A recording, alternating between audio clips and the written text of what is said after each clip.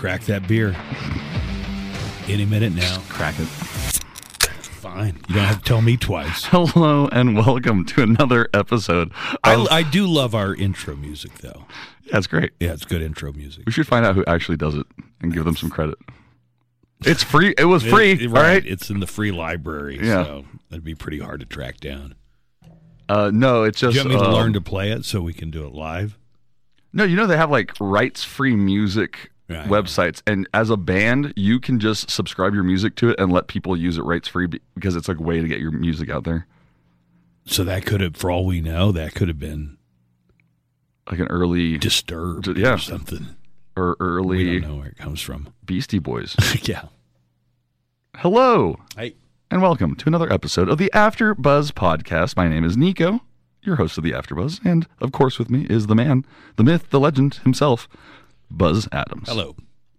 Buzz, today's episode is going to be very special because we're going to revisit a moment in the Buzz Adams morning show history that you talk about constantly. It's really on your mind pretty much every time we hang out. It's the time you interviewed Jon Lovitz, the wonderful Jon Lovitz. I've interviewed Jon Lovitz a number of times. In person. What are you doing? I'm checking to see if this is... It looks like it's recording at a very low volume. Do you see how small the digital track looks there? Yeah, but maybe your settings, maybe like the view of it is different. I feel like I kind of want to stop and check it and make sure that it's recording correctly. Well, is it recording at all? I can't say without stopping it. All right, stop it. All right. I'm not sure if it is okay. that much lower. Well, I'll piece it together. All right, so go ahead, I guess. So you just heard the cut right there, ladies and gentlemen. No, I'm going to cut all that out. Oh, no, just leave that in. You were talking about the interview with Jon Lovitz, and I told you that I interviewed Jon Lovitz in person. You know what's interesting, though? This is actually another interesting implementation of this podcast is because you expect the podcast to be like radio, which is seamless. Radio is supposed to be like a flowing music, a piece of music that goes from one piece to another. Well, you've never heard our show because it's anything but seamless. Well, because I think it's a much more modern take on it's a much more modern take on radio. Where people want to see the blemishes. People want to see the seams, the behind the scenes seams. All right. Anyways, we were talking about Jon Lovitz, and you interviewed him in person, and you always complain about how you didn't banter with him well, or you didn't improv with him well. And every time we're hanging out with comics or doing something, like somehow this gets brought back up constantly. And I feel like it's a personal thing that you are. I have never, like Jon Lovitz, more than any other comic, just seems uniformly unimpressed by anything I have to say. Yeah, but that's also... He seems annoyed by the questions. What are you talking about? It was a great interview, first of all, and you have to realize who you're talking to. Jon Lovitz, somebody that's both himself on screen and off screen. So, anyways, I wanted to show you... I guess I crave the approval of Jon Lovitz. Yes, you're a big fan of Jon Lovitz. You went to the comic strip that weekend. Yeah, you saw thought he was show. great. Thought his stage show was great. Sometimes these people that didn't start off as stand-up comics might be a little shaky. Not the case with Jon Lovitz at all. No. Fantastic. Yes. But he's also just funny in person. And he wanted to do an improv scene with you on air. And when you start out, you did some of the things that are... like no-nos in improv, but I've never taken an improv class. I've never taken an improv class. And Jon Lovitz called that out in the middle. I wish I had the segment to play right now. Well, fuck off. Anyways, so can you Google this for me? And let's see if you are impressed with Bill Burr's interviewing style of Jon Lovitz. I don't think we can play this. We can absolutely play this. All right. So what do I search for? It's a YouTube video. Okay. And it's called Jon Lovitz and Bill Burr ruthlessly roast each other. Lovett spells his name Jon, I think. Yes, he does. Jonlovi. Tits. Love tits. Love. No. Oh, love its. Sorry. Love its. Excuse me. Wait, what it?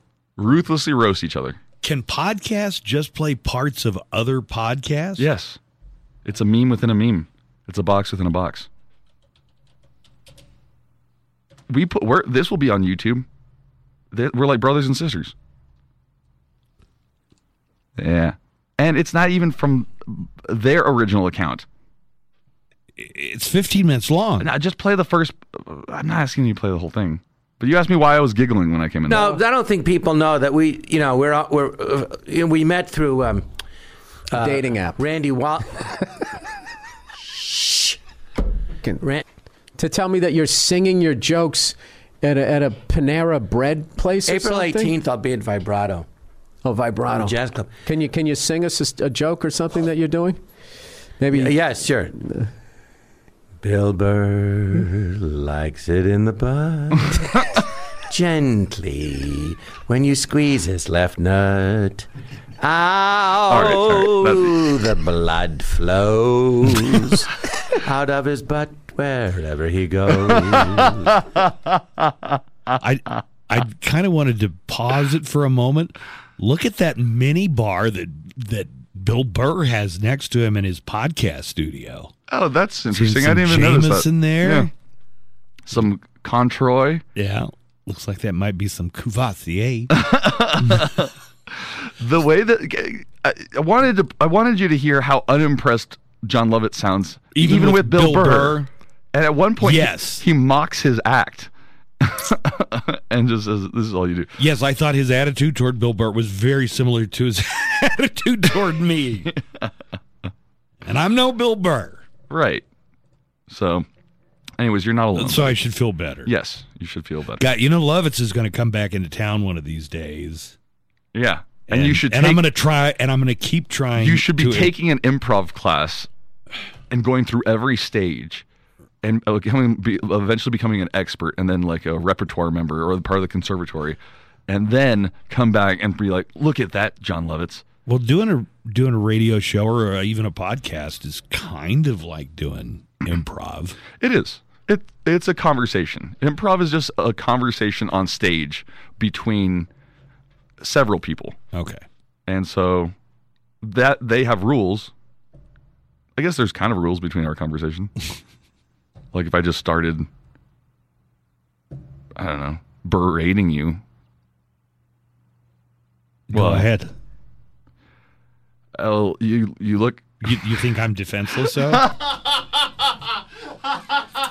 I mean, that is a choice you could make, but that would kind of like be going to the zoo and poking a bear through the bars, but you don't realize that the cage is actually open. I mean, that's an apt analogy because you do eat a bunch before winter to store up fat.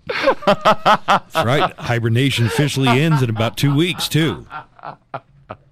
I'm sorry. This is not supposed to be a roast.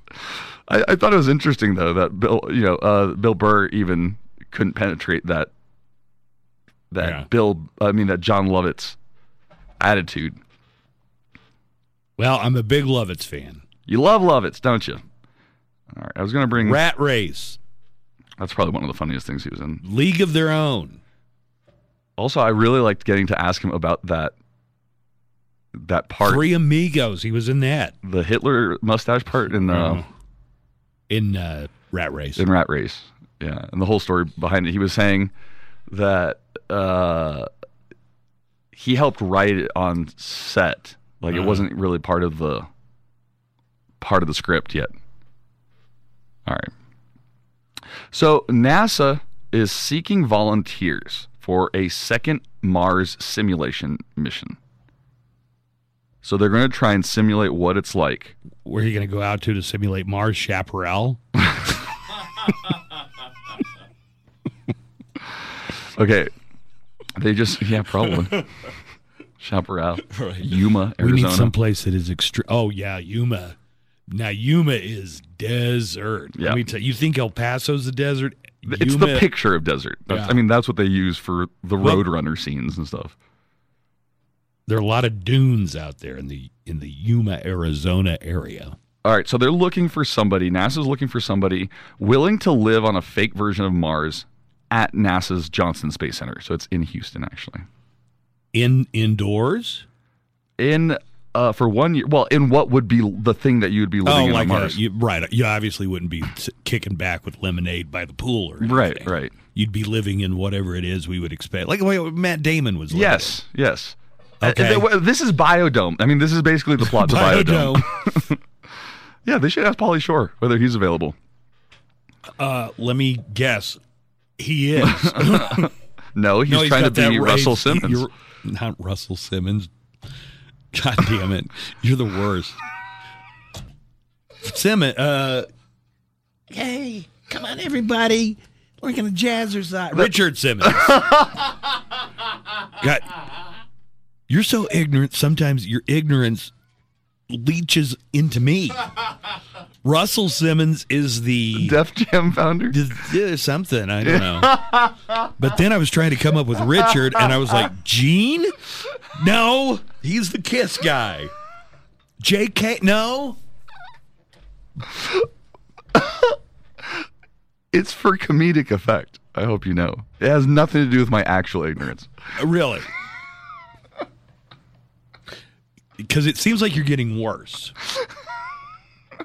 You said we need to sit down and have a long discussion about dementia, about cognitive decline. And I thought you were talking about me, but I think you might have been talking about yourself. Like you want to talk it over with me. Do you feel like you're losing some of your marbles? Because this would be very early onset. I mean, that would really be concerning. That would mean you would just be basically a potted plant by the time you're 50. Oh, well, I'm a potted plant as much as anybody these days. I'm definitely not as sharp as I was when I was 20, 21. Really? You can tell some decline or, slow down in your cognitives. Let me just tell you this. I'm aware of it to the point where every day I notice my mental acuity. I have to take note of it. Wait till you look for your car keys for like 10 hours and you finally find them in the refrigerator. Is that a random example or a personal anecdote? Look, dude, 10 hours? Really? I had my hands full of groceries. I had my keys in the hands. Somehow they ended up in the refrigerator. Also, have been there. So I don't know what that tells you. Yeah, I kind of like those moments. I mean, I hate them, but it also makes me laugh. I don't know if this counts as cognitive decline, but sometimes there's some very harried moments that we all, live with. You're just multitasking. You're doing a bunch of stuff at the same time. Yeah, well, and our devices have not helped things out. Absolutely not. Like one time, my daughter left her phone downstairs, and she has so many things set to ping or ding or whatever. It's nonstop with different sound effects. Well, just to let her know you've got a whatever. You've got a. I mute my phone, and I told her I think I would go crazy. Which is great for emergencies. Emergencies. Yeah, nobody can get a hold of. Anyways, that's a whole different topic. But it would drive me insane. Yeah, if this thing was always chirping at me. And people's brains are stimulated tenfold, 20-fold than any time you were growing up. Okay. Well, I was going to say I'm very aware of it because, and especially this past weekend since I was hosting at the comic strip, like my brain has to be at a certain level before I do stand up. And no. Well, that's taken into account as in the opposite of when I can't be high or smoking. Okay. So you have to be sharp when you're going to do your comedy. Right. Like I have to be at a it's an emotional rev up. I have to rev my brains up. And, okay, but if not that, a couple. That's another thing to monitor and to be aware of beforehand. Sometimes, yeah. Sometimes if it's like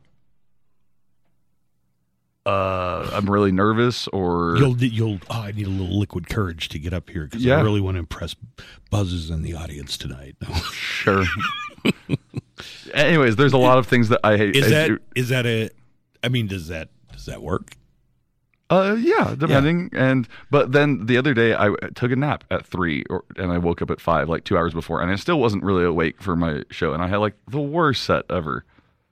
Because you were drowsy? Yeah, kind of. Take my a brain cold shower. I did. No, I was awake, but my brain just was not there. It's like your brain has to be it's like a motor, and it's like, unless it's. Do you ever take anything to help you take a nap? No. Something legally prescribed or even over the counter? No, I feel like that.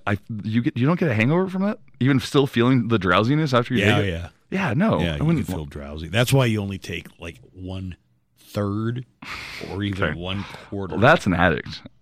That's somebody who. What? Yeah. No, an addict would be taking handfuls of them. I saw Elvis. That's another thing too. I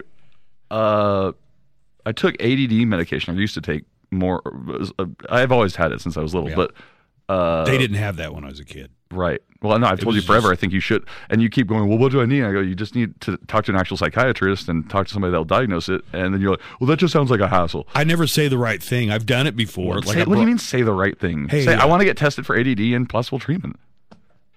Oh, this was just with my physician. Yeah, you tried to ask the person at urgent care to be your also my physician. Yeah, but he's not going to be the dude that prescribes you Adderall. Okay.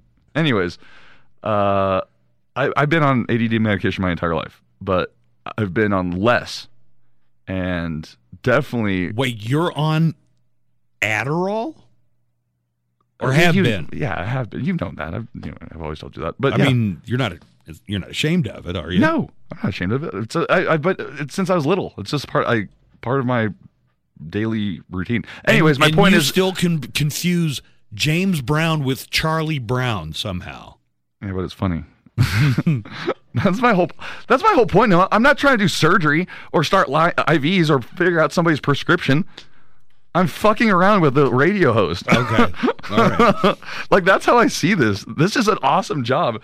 Just because you get to just fuck around. There is no. Well, I mean, yes, absolutely, yeah, totally. All right. I don't have to start IVs. I don't have to see blood, tears, sweat, piss. I almost saw Blood, Sweat, and Tears one time, but I came in late, and Santana was already playing by that time. Is Blood, Sweat, and Tears a thing? That's a band. They were kind of like a jazz fusion band of the classic rock era. I have a poster from maybe some guys that came in, and their band's tour name was Blood, Sweat, and Beers. Yeah, it was a takeoff on. Well, and Blood, Sweat, and Tears was a takeoff of a Winston Churchill speech. Oh. Yeah. Damn. Oh, that's a nice history. Anyways. Keep peeling back layers of the onion. Why were we talking about cognitive decline? I don't even know. This has been a great episode. I hope people really like this one so far. Oh, we were talking about Mars. What? Oh, that they need to get Pauly Shore to go live in a biodome to simulate what it's like to be on Mars? So this will be the second of 3 missions called... Hey, you're going to have to eat a lot of poop potatoes while you're up there. Crew Health and Performance Exploration Analog. The latest will see 4 volunteers living in a 1,700 square foot simulation called the Mars Dune Alpha, which is a 3D printed habitat featuring living quarters for each volunteer, a workspace, a medical station, and lounge areas, as well as a galley and food growing stations. Poop potatoes. It will simulate the challenges of a mission on Mars, including resource limitations, equipment failures they're going to simulate, communication delays. Now, are they going to be required to go outside wearing the full Mars suit that you would have to wear? They will also be responsible for various tasks, including simulated spacewalks, robotic operations, habitat maintenance, making sure you exercise, and growing crops. Can you believe it? You're stuck in this habitat, and the one time you get to go outside, you're thinking, because it's at NASA, it's in Houston, right? You're like, for a year, you can't even get some fresh air when you have to go out of the damn thing. Right. I would certainly not volunteer for something like that. You get paid. Well, then that's not volunteering. How much do you get paid? That's a good question. And yeah, you're right.